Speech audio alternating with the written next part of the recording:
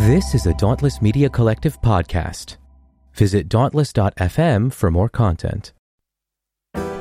We live in an era of unprecedented access to information, news, and media.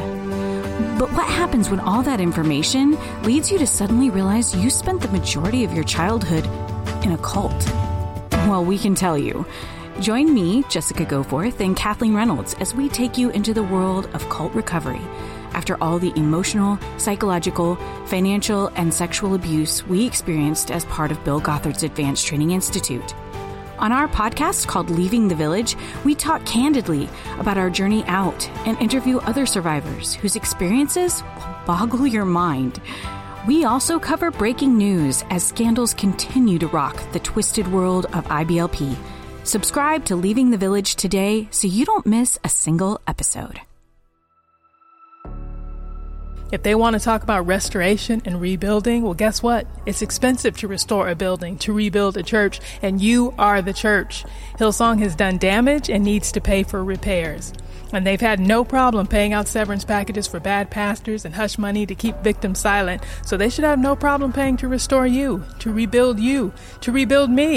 I don't know how, but I think we should start submitting invoices to Hillsong, requesting tithes back, requesting coverage for therapy, requesting back pay for babysitting, for ghostwriting, for cleaning, for driving, for pastoring, for doing their jobs. Hillsong is filthy rich, and the filthy they deserve, they can keep that. But the rich, they need to give back.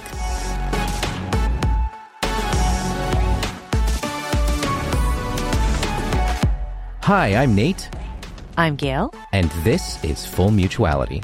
Before we get into today's conversation, we have some exciting announcements to make. First, we've started a Patreon.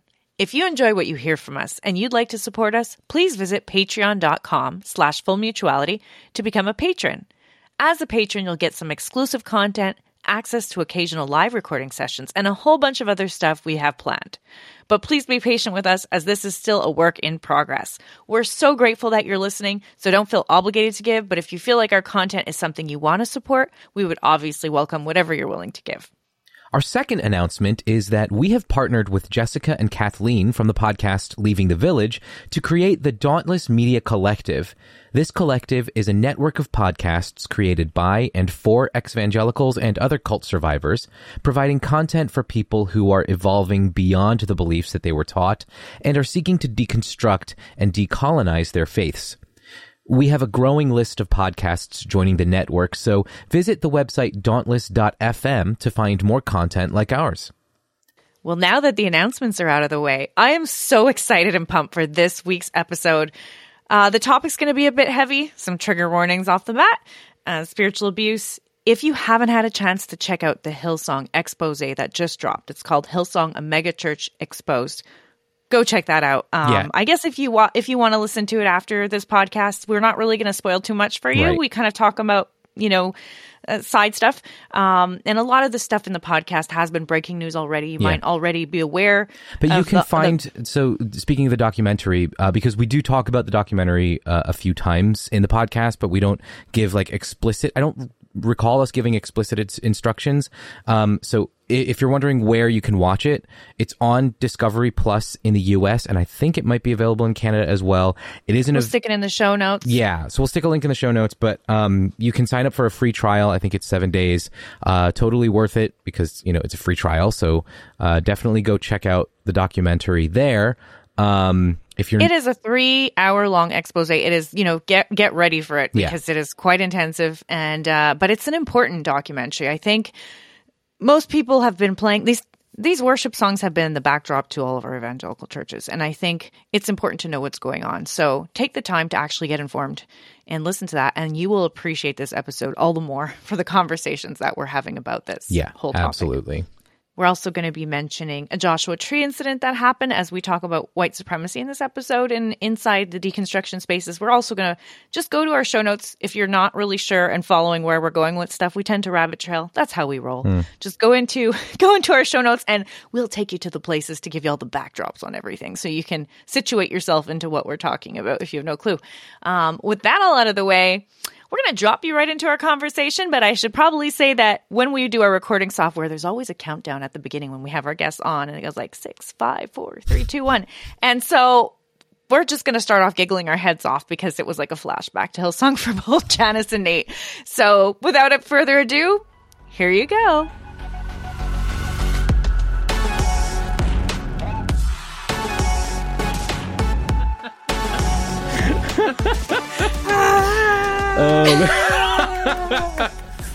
Right?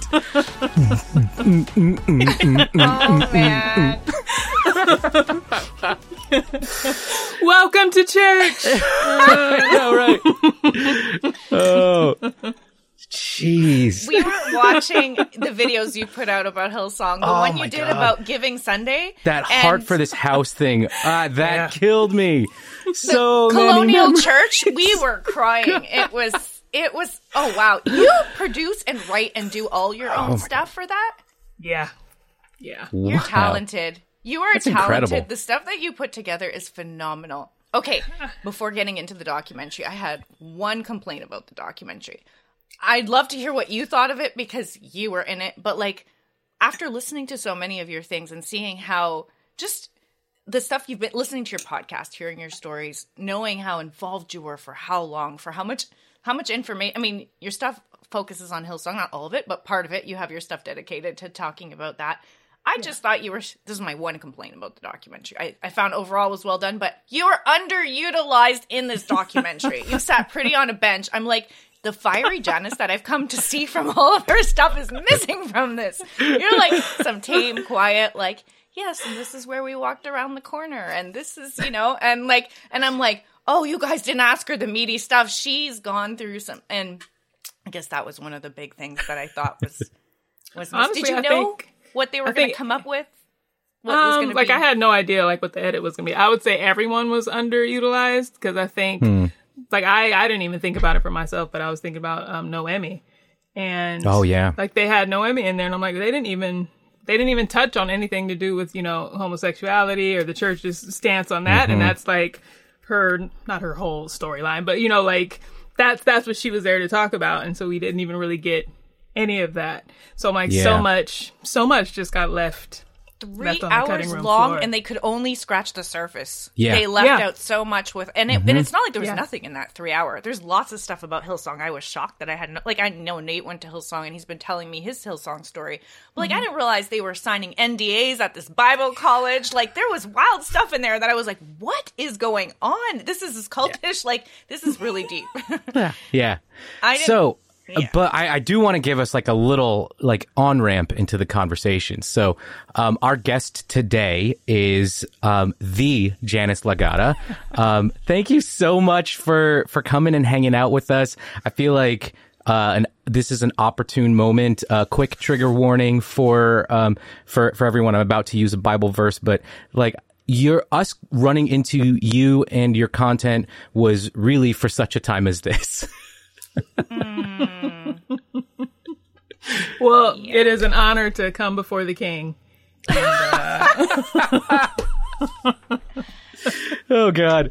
All right. So we've just been diving right into your content lately, and I think I stumbled upon it through Joe Luamon's stuff when she was dealing with a bunch of white nonsense with Joshua Tree, and I was like, what's going on with this story? And then I clicked through her she put all, if anyone's wondering what we're talking about, just go click Joe Luamon's, she has it in her Instagram highlights. It's in one of them. I forget which one, but she does a good job of explaining what's happening, and you have done some great jobs on many podcasts of talking about that kind of stuff, about even in deconstruction circles, because that seems to be a theme of a lot of the stuff you're covering, but how that white supremacy culture that we have in evangelicalism is still lingering on. It's still, the nonsense is still there, and it needs to be looked at. And that was okay. I said that I was disappointed that the documentary was missing you in terms of all that you have to offer, but they didn't even touch on any of that in the inequality. Like you said, there was the homosexuality issue avoided. Right. There was that.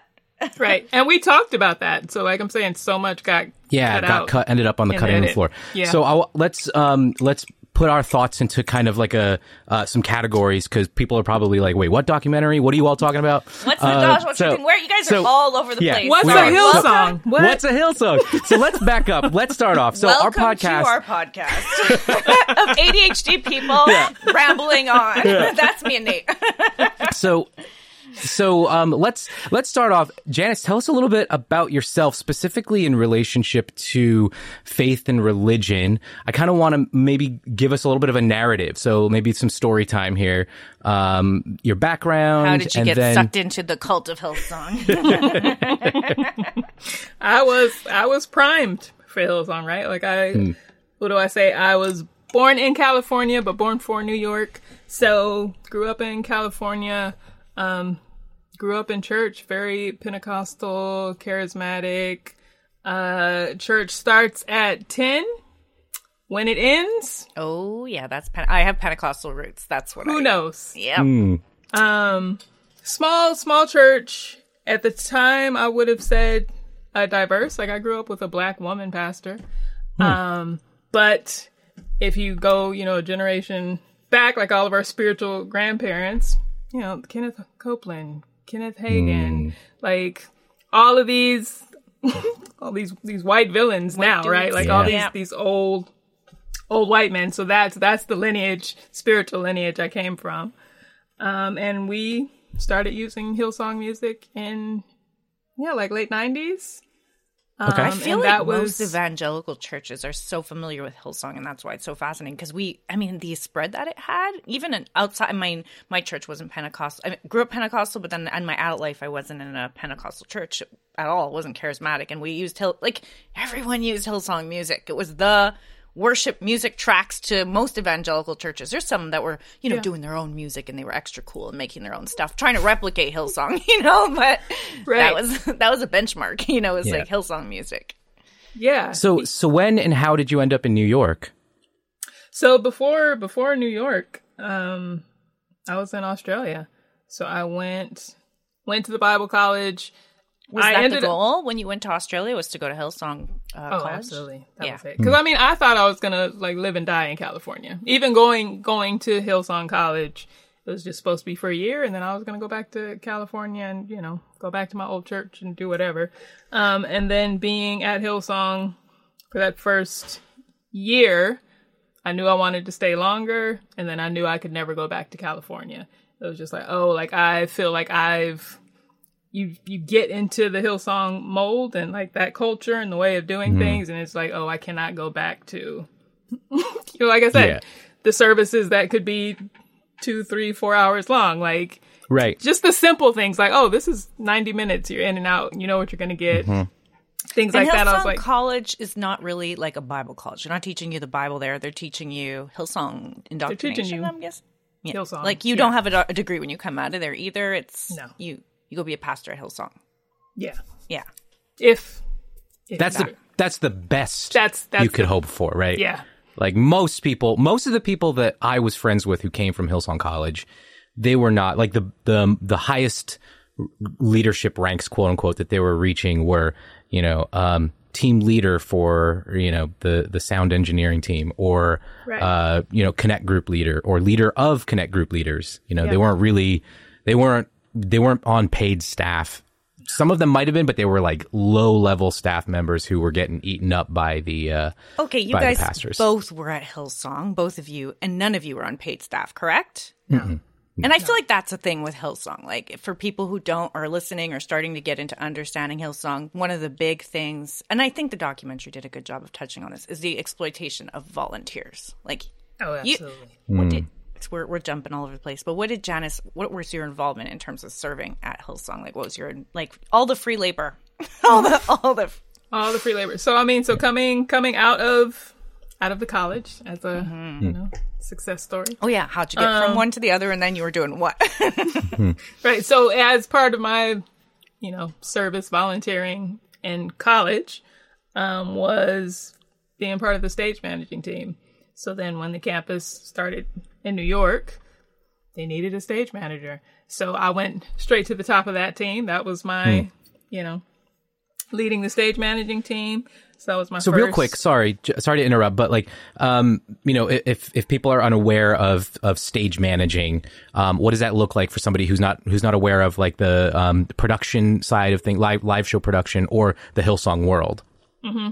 So live show production, stage managing is a legit job that's not what we were doing. I mean, we were mostly babysitting pastors before they go on stage and when they come off.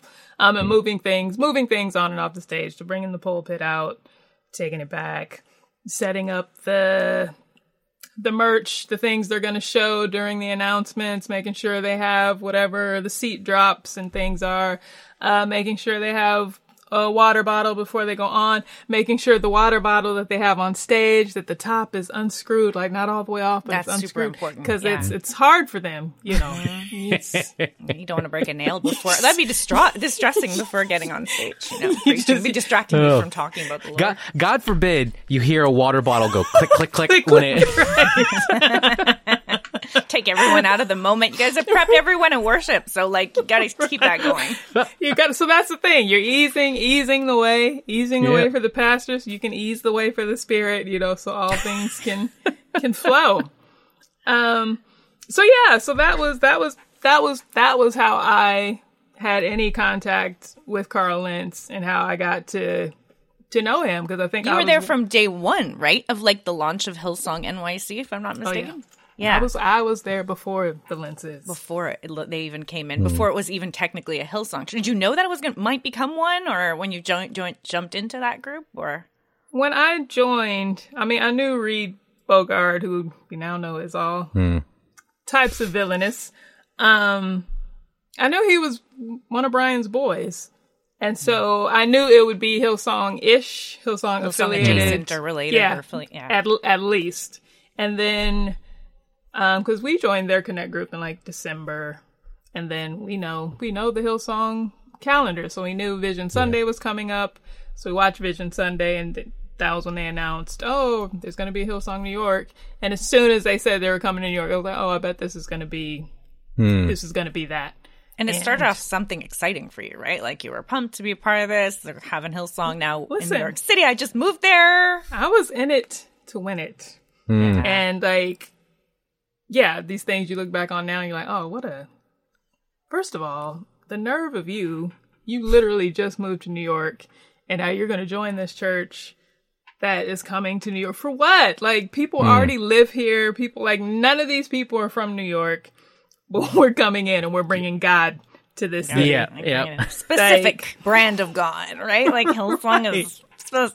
But I mean, the hype at that time, I feel like, you know, we look at it now in hindsight, and we can see all the disaster that's coming out. But like back then, I feel like a lot of people just, I mean, unassuming, right? People who joined, who volunteered, who gave their time, they were like, this is a place that loves God. The music is really good. This is like, you know, nobody went in there thinking this is super unhealthy and horrible, and like it's, you know, you're going to come out the other side super damaged from all of this. No one... Right. No one was in there like, I want to be in the documentary. Yeah. Just give it a couple years and wait to see what comes out the other side of this.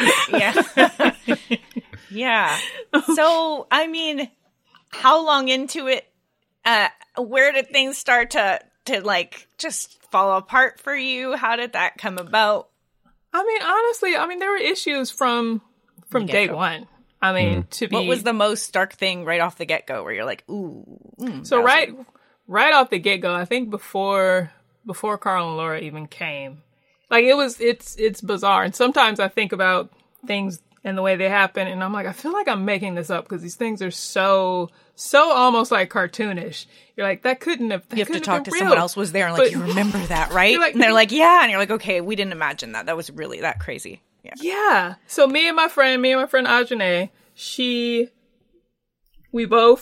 had come back from college earlier, but she was in New York, so we moved to the city at the same time, joined the Connect group at the same time. So she's my confirmation for this. I'm like, that happened, right? But like Reed and Jess, when it was their Connect group, and it's like they're building their little thing, and some of us knew they're from Hillsong, but like most people didn't have it. So they legit were having to do real work, you know, to attract people, to hold people. So just super, super friendly and like reaching out and how's your week and how can we help and blah, blah, blah, whatever. And so Jess had not gotten me a job, but like gotten me an interview with the company she worked for. So Jess Bogard and I worked together for a little while, like in the secular world. And I remember our boss she was going to be away for a week. And like I would usually come in at 9 and the boss would come in at 10. But because she was going to be gone, I was going to be like covering the end of the day. So I was going to come in at 10.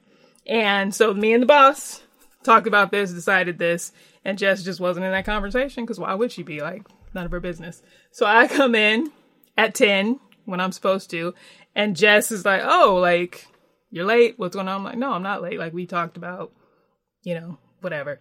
So, and then I tweeted, I was like, oh, don't you just love, like, when you come to work and get in trouble for something you didn't do? No names, no nothing, no whatever. And at the end of the day, Jess was like, oh, can we grab coffee? Can we, Oh, no. Oh, boy. This is like code in evangelical culture. Can we go out for coffee? No, it's a trap. Don't go. Right. So this is like the switch had just been made. Like, this is going to be a Hillsong, whatever. So we go to coffee and she's like, that was very, it's very dishonoring. You shouldn't have tweeted that. Wow. Whatever. Dishonoring. And so I'm like she's a queen or something. You honored right. it. Okay. I'm like, there were no names. There were no names. There were no anything. And this is my vibe. This is what I do. Like, I am who I am, and I have been. Like, I don't. This. So I was just kind of pushing back, and then she was like, whenever whoever the new leadership comes for this new church, I'm still gonna be your leader. Like it was just this idea that there's like a power structure hierarchy. Just power, like immediately. And like as soon as it became Hillsong, like there were no more. It was clear, like this hierarchy is in place. There's no more calls. There's no more reaching out. There's no more, like that just ended. Wow. And it was just immediately like, no, this is Hillsong. We are your leaders. Here are the rules. And, this is how it's going to go. And so even me kind of connecting with Carl was like an irritation to her. Because I kind of from that point on, I was like on her bad list. So she would have never wanted us to like connect. And I remember. Is she the one in one of your stories that stood in between you and let you know they're busy? Don't go talk to them. But like not realizing you knew Carl Lentz's mom from Bible school and went to go. She's the one who ended up calling you over and putting egg on the face of. That was she was the one who decided to like step in and be like, nope, you can't go past. You can't go past. Here's the important people behind this wall, and I get to decide who's allowed. Yeah. So things like that from like again day one. These things were in place, but kind of like how we did in Bible college, right? When there would be issues and we would always just assume the best of the people, like right above the people right above us. Yeah. Right. Yeah. So I'd be like, okay, Jess and Reed are like this. A little off. They've got issues. But Carl and Laura, they don't know.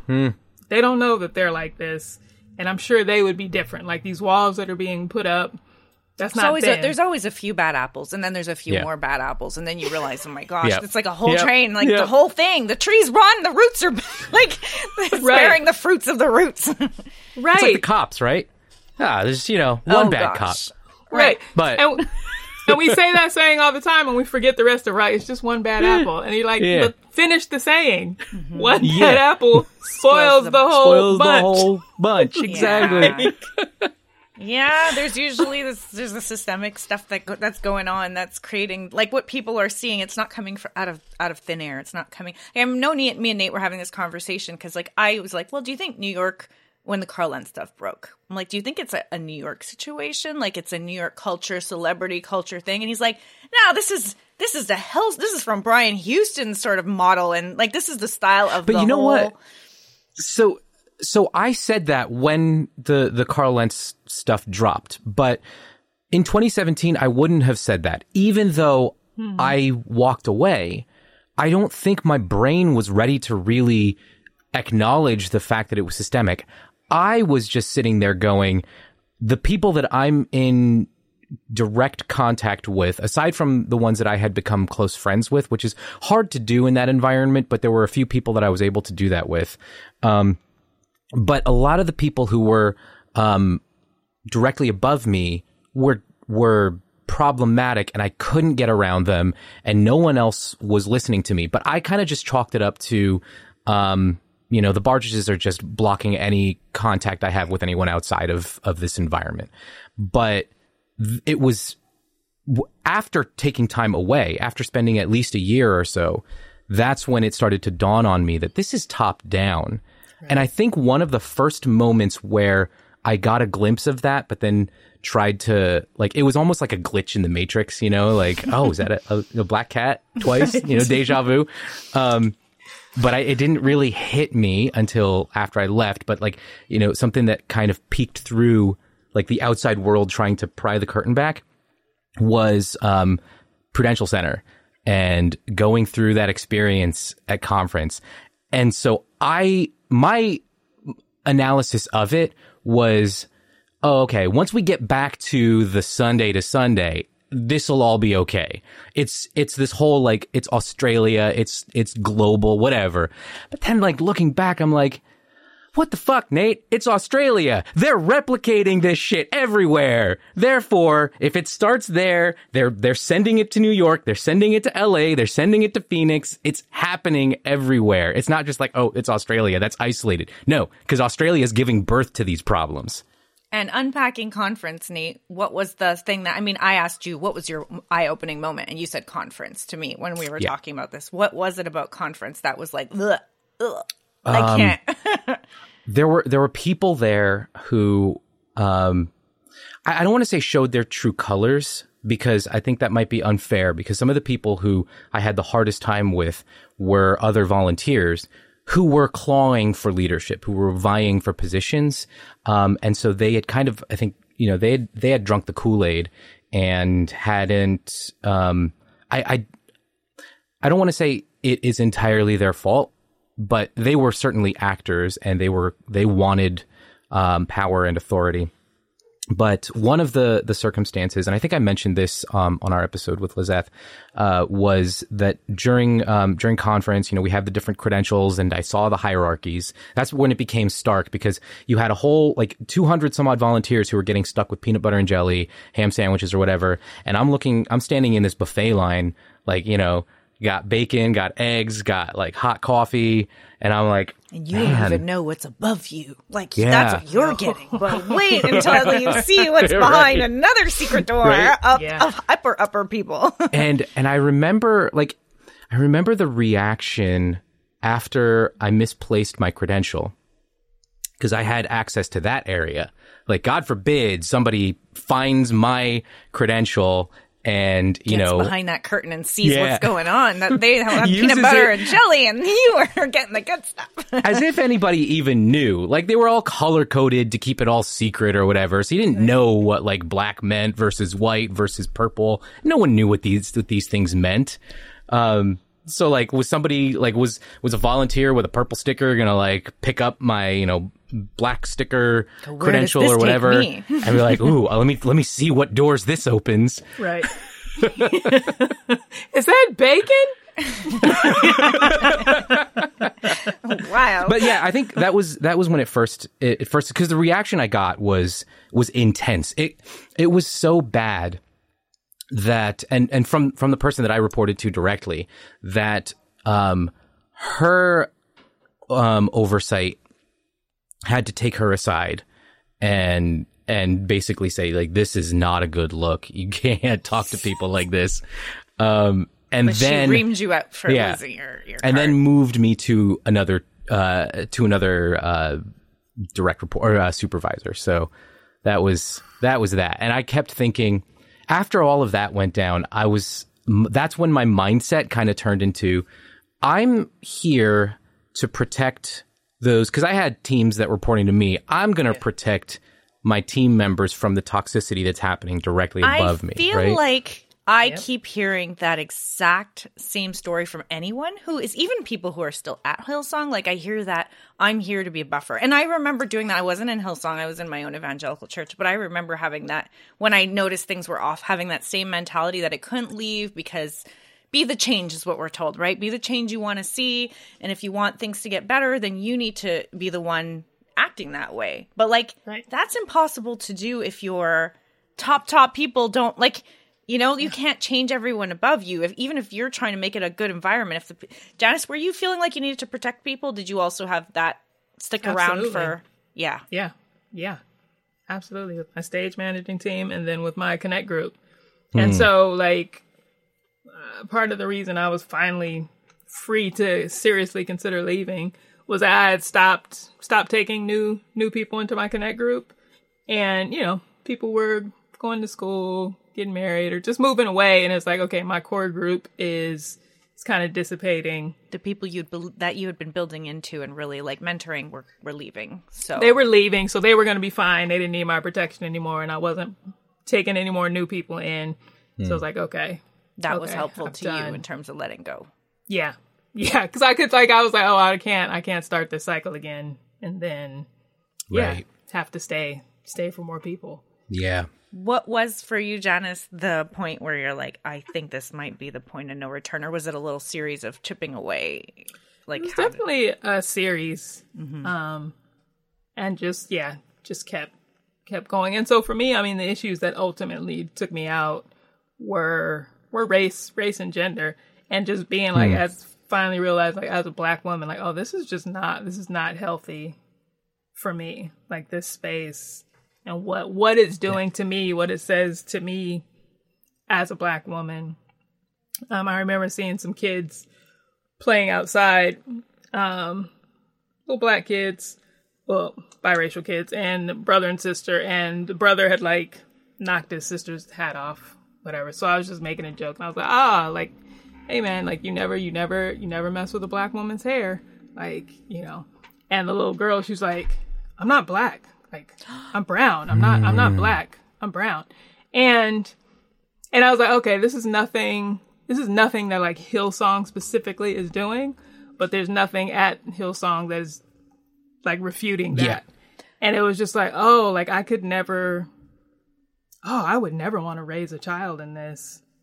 And if I wouldn't want to raise somebody in this environment, like, what am I doing here? What are you still doing here? Yeah. And it feels like some of the, like, when I think of how, like, I've been listening to your episodes, and it's God Is Not Given as the podcast that deals with a lot of Hillsong stuff, which is, it's been great to listen to. It's an excellent resource. I think I was never a part of Hillsong, but even if you weren't, I think it's good commentary on evangelical culture. Like, I think a lot of the Hillsong issues are things other people can definitely look at and introspect and go, yeah, we had these things too that were going on. So like, as I was listening to the different stories that you were telling, you know, a lot of that stuff was popping up, things. So that's why in the documentary, I was like, oh, I'm sad with knowing that was such a big piece of your story that they didn't touch on race at all. But I realized that it's a harder story to tell. Like, you unpack it in a lot of episodes, but it's subtle. Like, you know, you gave an example, and there's something that you said that stuck with me when I was listening to one of your stories. It was like, you were interviewing someone, and I think you and your guest were like, we could have been friends, like, before at Hillsong. And then you had that moment of, no, we couldn't have been friends at Hillsong. One, you guys, I mean, I've heard from so many people, nobody got to make friends at Hillsong, at least not too deep, because y'all were really busy, like, you know, working jobs and then working Hillsong for free at the same time, trying to make ends meet. Like, it was hard to have the time, really. Even serving together wasn't really getting to know each other. And so much busyness, so much. And then the comment that you made was like, if there, or I forget who said it, and the two of you, but it was like, if there's one Black woman on stage, the other one can't be on stage. It's like your token Black person. So then you guys see each other as competition, and which was that's something as a white person, I guess I wouldn't have never noticed, or it would be oblivious to me, right, if I was in that environment. And it's not a racism thing where you can be like, haha, look what the pastor said and did, see, this is racism. It's something that you pick up when you watch how it affects everyone and impacts. And like, I feel like racism is one of those trickier things because it is through the impact. It is through, like, there was another comment about how there was never any couples that were involved in leadership where it was two Black men and women together. Like, there was no Black couples. It was like one person was Black who was in leadership, but they had a white or non-Black partner. And it was like, why? You're asking the question, like, why is this all of the people in leadership? Like, why is there? And like, you know, you could just write that off as a coincidence or whatever. But if you think a little bit harder on it, it's a sort of, it almost, that's a thing. Yeah. That's a thing. And it's like, though, like you said, these things are so subtle. Like, you bring it up And then it's so easy to people, oh, you don't like interracial relationships? No, that's not the point. That's not what that is. That's No. that's not what this is about. But it's, how do you quantify something like that? Like, how do you put that in a report and say this is problematic? And especially when they're turning it back on you all the time, like in all these conversations with Carl, it's not us. It's not us. We're just doing what God directs. These are the people that God is choosing. This is the way the Lord is leading things. Yeah, we're just God is following always God. picking the white guys who all look exactly like you. It's just God. It just functions this way. It's we this whole don't setup. get it either. Carl, I'd like to change it too, but like, I don't know why God thinks this way. He has a fixation on these kind of guys. It's a little bit weird. Oh man. So let's just keep praying about it, and keep. So you had Carl's ear somewhat, like you've known him since the beginning of Hillsong, and you guys chatted, you had conversations together. Did you ever pull him into those meetings and are like, hey, we need to discuss the topic of Black people or women at Hillsong as a whole, and we need to sit down and have a conversation about this? Oh, like we had, there were meetings. The black meeting. The black meeting? Yeah, there was the gay meeting. I think that was in 2015. Okay. And then in 2016, yeah, we had the black meeting. Wait, it just feels wrong because, knowing Hillsong, it all feels wrong. But like, I wouldn't want to be in the gay meeting if I was a gay person, because know, now right? they know who I am. And well, the gay meeting, how did I end up there? So there was this whole thing with Josh, who was on Survivor. Oh yeah. And then the Josh media Canfield. picked up on that, and they're like, oh, Hillsong has this gay choir director, which like in Hillsong, like that's not even a thing. Yeah. This isn't like his position, what he's doing it's not that big a deal.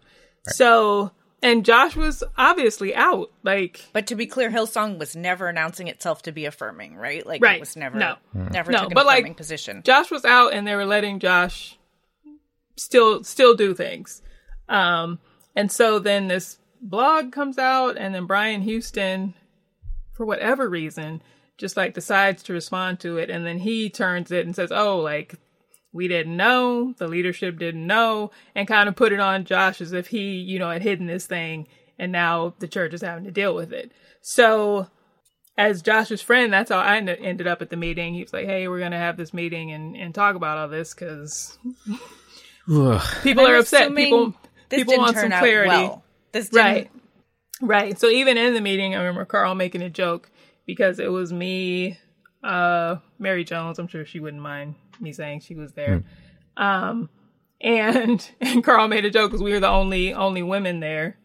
He's like, oh, like, we have this meeting. We, forget to invite any lesbians.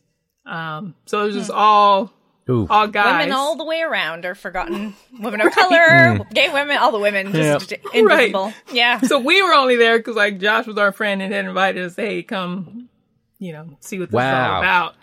And it was just basically like now to look back on it, like it was just, so much just gaslighting and just always trying to tamp people down, right? Well, here's, Carl and Joel, well, here's what Hillsong believes. They never really said what they believe, but this is the line we have to toe. But again, we're praying and hoping for things to change, and we hope you guys will stay and help us be the change, right?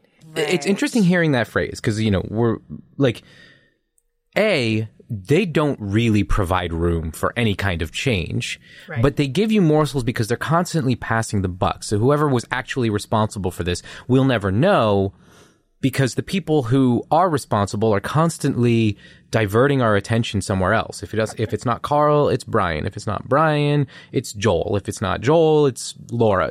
It's always being pushed away, and then they can easily tell whoever they're talking to that no, we need your voice because we need to hear from you so that then it can like work its way up, and then some nebulous person in between is going to translate the message that you give them to that but you're talking to the person in between. You're talking to that person. Right. And who's they know what supposed to the be issues are at the change. top, and they're not really Right. changing it, and they have the power to do so. Yeah. Yeah. So the gay meeting, unsuccessful, clearly. The black meeting, I'm guessing, is... So the black meeting was because, I mean, 2016 was just rough, and it was so much, you know, it was Alton Sterling, and then Philando Castile, and then the election cycle was happening. So the black meeting Donald Trump got elected in 2016, right? So it was just before that, because it was in like September, October. It was coming. And, yeah, but people were already, you know, oh, this is this leadership of this church, and a lot of y'all are showing your Republican asses right now. And like even Carl Lentz, like your parents are clearly very like people are saying a lot of things that indicate they are going to vote for this man. And Sorry to fast forward. Trump was in a picture with which member? Was it Brian Houston? Brian Houston. Yeah. Okay. Yeah. He went to that White House. He went to the White House. Yeah, showing his support. Yeah, showing their Republican asses. Yeah, even though they don't even live in the States. Yep. I mean, that's deep, right? He's in Australia, and he's like, I need to come support Trump. I need to come, I need to be there. So, and you know, now I'm like, oh, I guess, you know, we were all getting kind of restless, and there was just this growing dissent, obviously. Yeah. So we had, I was Carl's Black Whisperer, right? So he was like, hey, we want to have this meeting, so give me a list of names, and you know, we're gonna talk through stuff. And so I had my list, and I remember walking in, and there were people who was like, oh, these are not the people on my list. So Carl has his list, so he has his team invited from right. Oh my God. He has his team. He has his list. I mean, we kind of get a sense of what, and I'm sure you can guess who was on that list. Yeah. So he has his team. And I have mine. I remember thinking, oh God, like I hope people actually speak up. Like I hope, you know, and people did. And there was a moment when, you know, we're talking about, you know, there's no diversity. Like we have all these people. We have this wealth of people who can speak, who can preach, who can sing, who can do all these things. And they're not making it, you know, to the platform. And Carl's like, well, I don't want to just, you know, be throwing people up there, you know, as tokens. I think that would be insulting to you guys. No, we're telling you it wouldn't be, but okay, you've decided, whatever. I just wanted to be organic. And I remember we had a Black civil rights attorney guy, and he said, well, it can't be organic. Like slavery wasn't organic, right? Like that it was intentional, and you can't. Yeah. And it's not like you're picking Black people from outside Hillsong on the street and be like, hey, we want to bring you in. We don't know you, but like we need Black people, so we're going to tokenize you. We're talking about the church is full of people who are capable, who are Black. Like there's no need to tokenize because this is your group. This is your people. These are it's not going to happen. We're putting the work in. You know, and I saw in a moment, I was like, no, I saw that light come on, and I know Carl, he got it in that moment. Like, I know that he understood, which probably annoyed him. And so for the next... Did you have hope at that point? You're like, okay, he got it. He got the message. Just he's going to be convicted. Like, you know, clearly he's going to care enough. Seeing it clearly. So I think he's seen it. And for the next 4 weeks, 3 to 4 weeks... You know, there were Black people doing the offering messages. And then it just, you know. The offering messages. Kind of tapered off. And even for that, like there had to be, not everyone got picked. A few of us got picked. And then we had to go to like this special Saturday class where he's teaching us. Oh whatever. My gosh. Like, meanwhile, I'm writing Josh Kimes' sermons. Yeah. But okay, we talked about, we're jumping, but you were doing a lot at Hillsong. Like you were stage managing, but you were ghostwriting the sermons for one of the pastors, not getting paid, no name attached to this, no recognition. Right. They would never put you up on stage to preach it, even though you're capable enough to write it and for it to be spoken out of his mouth. But it needs to be out of a different face than yours. Someone that looks more like Carl Lentz to actually impact the people, because that's God's favorite. That's for God's mysterious reasons, right? And you're running connect groups, so you're doing a lot of stuff in the church. Okay, all right. I'm trying to like get the picture of all this stuff that's happening, and you're hoping there might be change, and then there's people doing the offerings, and nothing is really. And then it just kind of stopped. And I mean, I had already been on the fence kind of, I think from maybe late 2015, I would have times where I would just be like, oh, okay, I'm tired. I don't want to go to church. So I just wouldn't go for a couple of weeks, but then I would miss it and I would go back. And so in 2016, probably had a few of those phases. And then at the beginning of 2017, kind of the same. And then February, Black History Month. And I remember we had been talking, you know, okay, we're doing all this stuff, so we're going to have a big, you know, Black History Month. Obviously, like, we're well ahead of it. We can talk about it. We can plan some things. People had given ideas, and then none of it, we just didn't do anything. So the last week of Black History Month, like that Friday, Carl calls me. He's like, hey, can you do some kind of poetry thing? Can we have, you know, whatever. So Friday night, so then I write this thing to perform on Sunday. So I do that, and then like never came back. So I went, and then I was just like tired. That was your last time, and you're like, all right, this is exhausting. This is I think maybe I went the next week. But like, I was like, oh, all right, I'm just going to take a couple weeks off. And I just never missed it. And so the next time I went was Mother's Day, because Mother's Day, so a woman's going to be speaking. A woman could finally speak at church. Oh my gosh. Okay, when you were talking about, I got to cut this in really quick because my brain forgets things and then I remember it after. But when you were talking about the meeting to help prepare, I guess, Black people to speak, which is hilarious because I bet you white people spouted off nonsense all the time and were never trained for that garbage and they just throw whoever, right? Like that's how it goes. But then all of a sudden, oh, you guys are now going to be participating. Let's have a group meeting to. It just flashed back when you talked about women speaking for Mother's Day. I grew up in a lot of patriarchal churches. And the last one, evangelical patriarchal church I was in, they finally made an announcement that women are going to be able to speak in the communion service, like get up and share a word. And what was funny is I remember like sitting through listening to like kids practically talking that were because they were male and they were like rambling, or old men. It didn't really matter the age. Some people were like rambling off topic. I didn't even know where they were going, where the plane was going to land. It had nothing to do with communion, like the resurrection or any of the stuff that was supposed to be centered on this service. It was just, they were just happy to have people listening to them. And this was the service where people could share a word, you know, from scripture or whatever. And they finally decided the male leadership at the top was never going to go away. The preaching was always going to be male-led. But they were going to give this carrot to women where they could finally share a word in the breaking of bread communion service. And before they did that, they needed to send out a pamphlet explaining in detail what kinds of sharing this is about and how to go about expressing your thoughts during the breaking. And I just remember reading that and being like, you know, you could have done this for the guys that have been sharing over the last, you know, I think they needed to understand what this service was about. But now that you have women coming in to speak, you need to let them know, you know, this is not teaching because women are not allowed to teach. This is sharing your heart, but it has to be relevant to the word. And it, like all the stuff that was in there. And then they even took, I don't think I've ever taken this much time to talk about my old church. I'm usually quiet. But like they even took the time to be like, explaining their previous position more than they even did their new one, to explain why women weren't allowed before up till now. And it was like, if you're really going to celebrate that women are making these progress forward, maybe don't take more time to like express why you used to do it the other way and what that position was, because you're moving forward, right? But it was like just that hesitation to, anyway, when you're talking about this meeting for like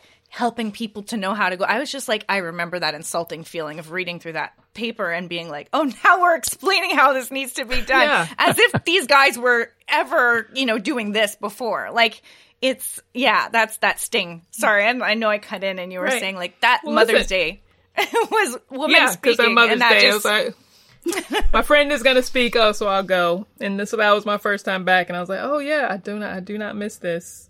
And that was when I decided, okay, I'm going to leave.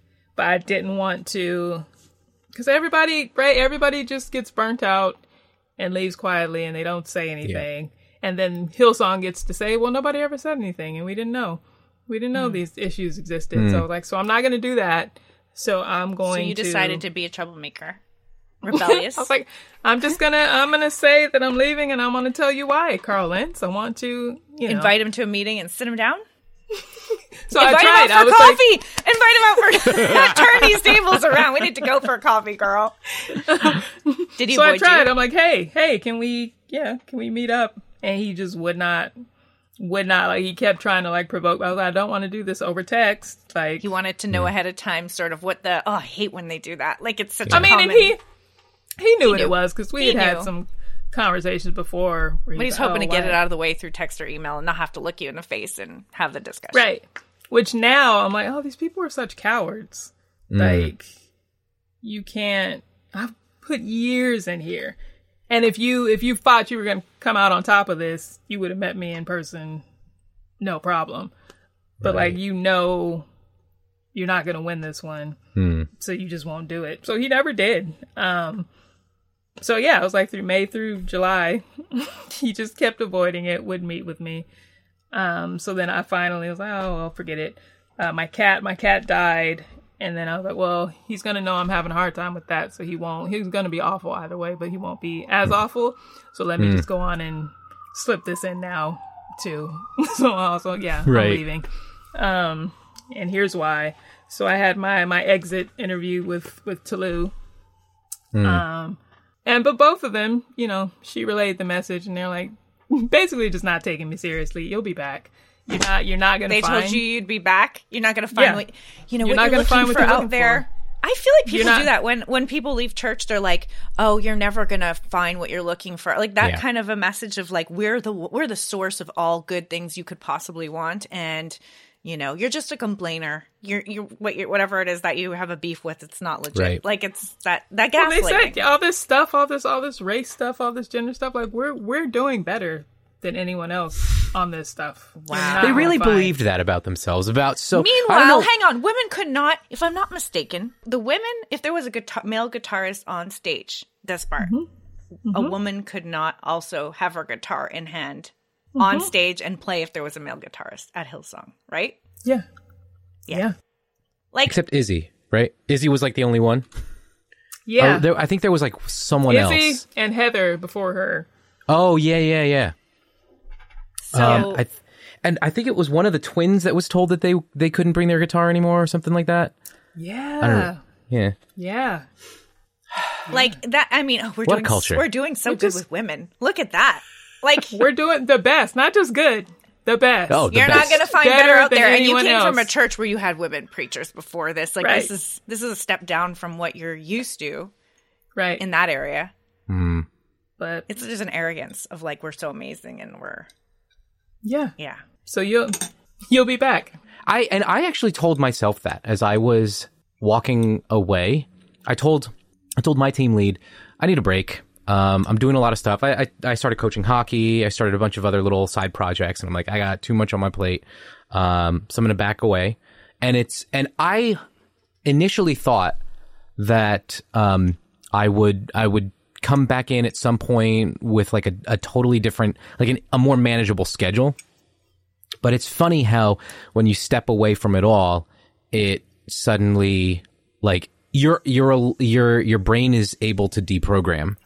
Oh man. But I mean, like the schedule was insane. Every night of the week you were doing something, right? Like to look at it now, I'm like, oh my God, that's so strategic and that's such cold behavior. Like, like if you had just taken a break and had nothing to fill it, but it's like, oh no, you're doing other things and like meeting other people and like engaging your brain in other ways.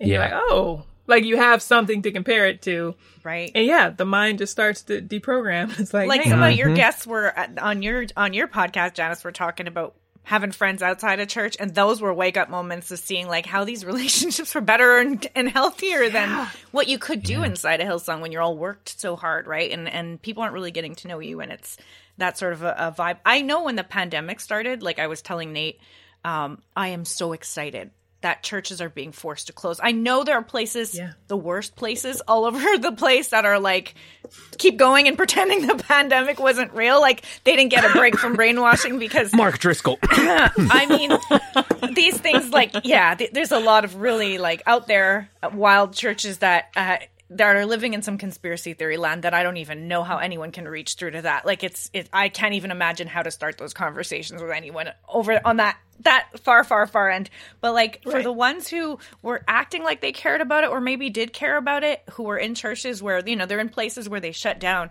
I was so excited because I know for myself it took a year out of church before like things started to really like come into the clear for me in terms of what was going on. And, you know, the excuses that I made up for things became like things just started to fall away. The scale started to fall with time out. Yeah. And I just, in my heart, this is before the pandemic, I was like, I wish everyone had to take a sabbatical from church because then they could get a sense of what's brainwashing and what's not. Like every week you're going in and the music's communicating something to you and the messages are like, there's a constant barrage. And if you're there multiple times a week, you don't leave space for those other, even to consider what those messages that they might be off.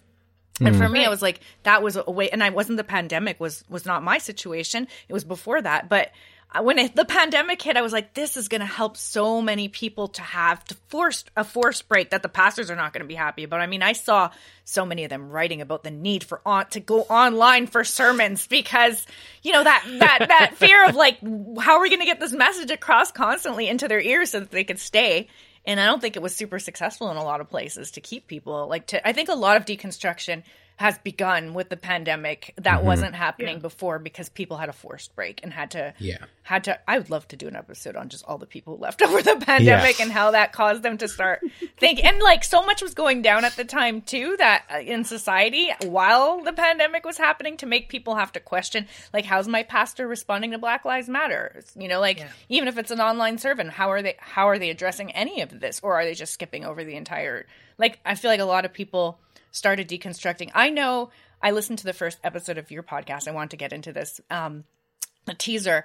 You quoted a tweet from Brian Houston, who was basically making fun of people who are walking away from church and saying that. And I posted it on my page today and I was like, oh, looking back at this hasn't aged well at all from Brian. Because he's talking about if your faith is going to be viable and if it's going to be strong, then these people clearly didn't have a strong faith. And you look at him and you're like, well, are you the benchmark, Brian? Like, you're deciding these people who walked away are inferior Christians, but your faith is the one we should be. And we see all the stuff that, you know, clearly has come out since. And so you started your podcast on that note and talking about your own faith journey of having to re-examine. And I wondered if you would share the title of your podcast and how that tied into what you were doing, because I thought it was really interesting and tied into a lot of the topic of deconstruction as a whole. Yeah. So the title of my podcast is God Is Not Given. And it came from that verse, you know, God has not given us a spirit of fear, but of power, love, and of a sound mind. And for at least a year, maybe more than that, like I just had this thought in the back of my head. It's like, God has not given us a spirit of fear, but I got this from somewhere. Like, because I was like, no, so much of my life and so much of my faith is actually just really fear-based. Like, it's not about really leaning into anything. It's like staying away from things. And this is what I don't believe in and what I don't like. And here's what I'm not doing. And here's the reasons I'm afraid to do these things because of what might happen. Like, I was like, no, I just feel like that's all I got given really was fear. Yeah. Like, no power, no love, no sound mind. Like, these are all the things that were like attacked. So I was just like, oh, well, I feel like basically at the end of the day, like God has not given me this religion, like this faith. I don't know what this is, but I don't think this is, if God, and at that point, I still really, really believed in God and wanted to believe in the Christian God, like wanted to believe, no, if God is all loving, all powerful, all knowing, I can believe that, but then I'm not seeing that here. And so it can't be. It can't be this. I liked something you'd said about how the math didn't add up. And I was like, that's, you know, if it is this and this and this, how come it's just not working. It's not at all. It's not working. It's interesting to say that, you know, our faith is not based on fear when the crux of it is that you're going to spend eternity in fiery torment unless you believe X, Y, and Z. And everyone who doesn't believe what you do is gonna... Right. So how can you not build a religion, a belief system, a faith on fear? when your operative principle is saving people from a fiery torment that they need to be afraid of. I think there's really no way around it. If you really want to claim that your religion or your faith practice is all about love, you have to get rid of that belief in hell. That has to go. But then the crazy thing is, once that goes, and this is how it worked for me. Once that goes, then you can explore everything, right? But also, you can ask the questions because you're not going to be burned in a fiery pit forever. Right. You can ask the hard stuff. Yeah. So for me, what ended up happening from there was the idea of who Jesus was started to unravel. Because if he didn't die on the cross to save me from a fiery torment, then what was the whole purpose of this? And I think for me, where I've landed is his teachings, which ironically enough is not what most evangelical Christians actually adhere to. They don't follow his teachings. He doesn't talk about gay people anywhere, nothing about abortion. Like all the favorite topics are just nowhere to be found in Jesus' lips. Like they're just not. And he doesn't talk about the things that, like you were saying, Gail, the things that evangelicals love to talk about, but also a lot of their pet theologies and beliefs about God, those aren't really talked about by Jesus either. They're talked about by Paul to a degree, but often that's like misreadings of what Paul was possibly saying. Some of it is misattributed because we don't really know if Paul wrote those things.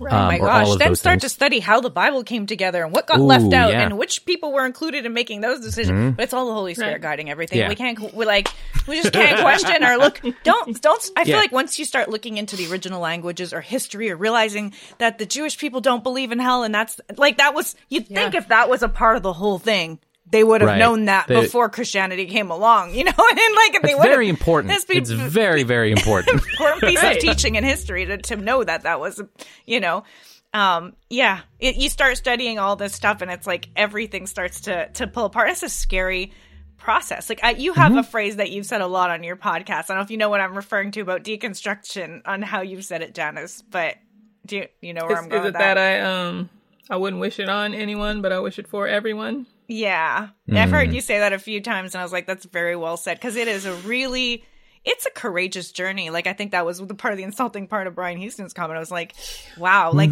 anyone who decides to walk away from all this fear, it is a hard, difficult untangling. It's a sincere process. It shakes the way you see everything. It starts to, I found it interesting. I was listening to the beginning of your podcast, which I think you started it at a very interesting time, because it was right before Carl Lentz scandal came out. And like you had planned an episode with someone and you bumped it because you were like, okay, this just happened. I feel like that was predictive of like the recent stuff. It's just like, you know, you're going to do XYZ, but it's Hillsong. There's going to be some new scandal popping up that you're going to have to bump everything to address. Like it's going to be never consult my schedule. Yeah, right. One of my old coworkers, she sent me a text. She didn't go to Hillsong or anything, but she knew that was what I had escaped from, and so she sent me a text today. She's like, "Hey, did you see 5 a.m. this morning, New York Times?" I'm like, "Well, got to read another Hillsong article." There's always something new going on. You know, we thought we were just going to sit down and watch with our friends the Hillsong expose, the 3-hour-long one that you were in, and then there was the Brian. Like, there's always some new craziness going on with Hillsong. Yeah. But like, so I look at how your podcast started and some of the things you believed, said, spoke about, even with regard to Carl Lentz, of like, you know, he was one of the most genuine people you'd known and a friend. And then I listened, like, and that was like a year and a half. I think you're a year and a half into that podcast. And then like I listened now, and I'm like, in terms of just views shifting, and you're like, a lot can happen in a year and a half of being out and analyzing, and right? Absolutely. Like you're in the documentary, you called him a narcissist straight up. Like that was that was like quoted from you.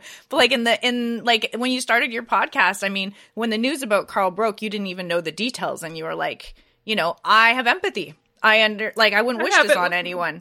You know? And I still have empathy for him. I mean, because I do think, is he a villain? Absolutely. Is he a victim? Absolutely. Is he more villain than victim? Yes. And I think maybe at the beginning I was maybe giving him like 50-50. And now I'd be like, oh, I mean, you're a grown ass man, so I'm going to make it 90-10. Like, yes, you were very much victimized by the system. You were created by the system, but then you you became it. Because even with Brian with that tweet, I'm like, I mean, at this point, it's evil to me because I'm like, you're talking about people who've deconstructed, and I think you've deconstructed. Like, I don't think you guys really believe this stuff. Like, you can't believe in the hell that you're trying to sell people and behave the way that you do. Like, we were kept in check because we believe this stuff, right? Like, it kept us from doing things, and you guys are out here wilding. Like, you're doing all the things. You can't believe in this. You start to learn all the different stuff that behind what's going on, and it's like, I can't view you in that same give you that all that benefit of the doubt that I started with after watching this and this and this and this happen in front of me. Yeah.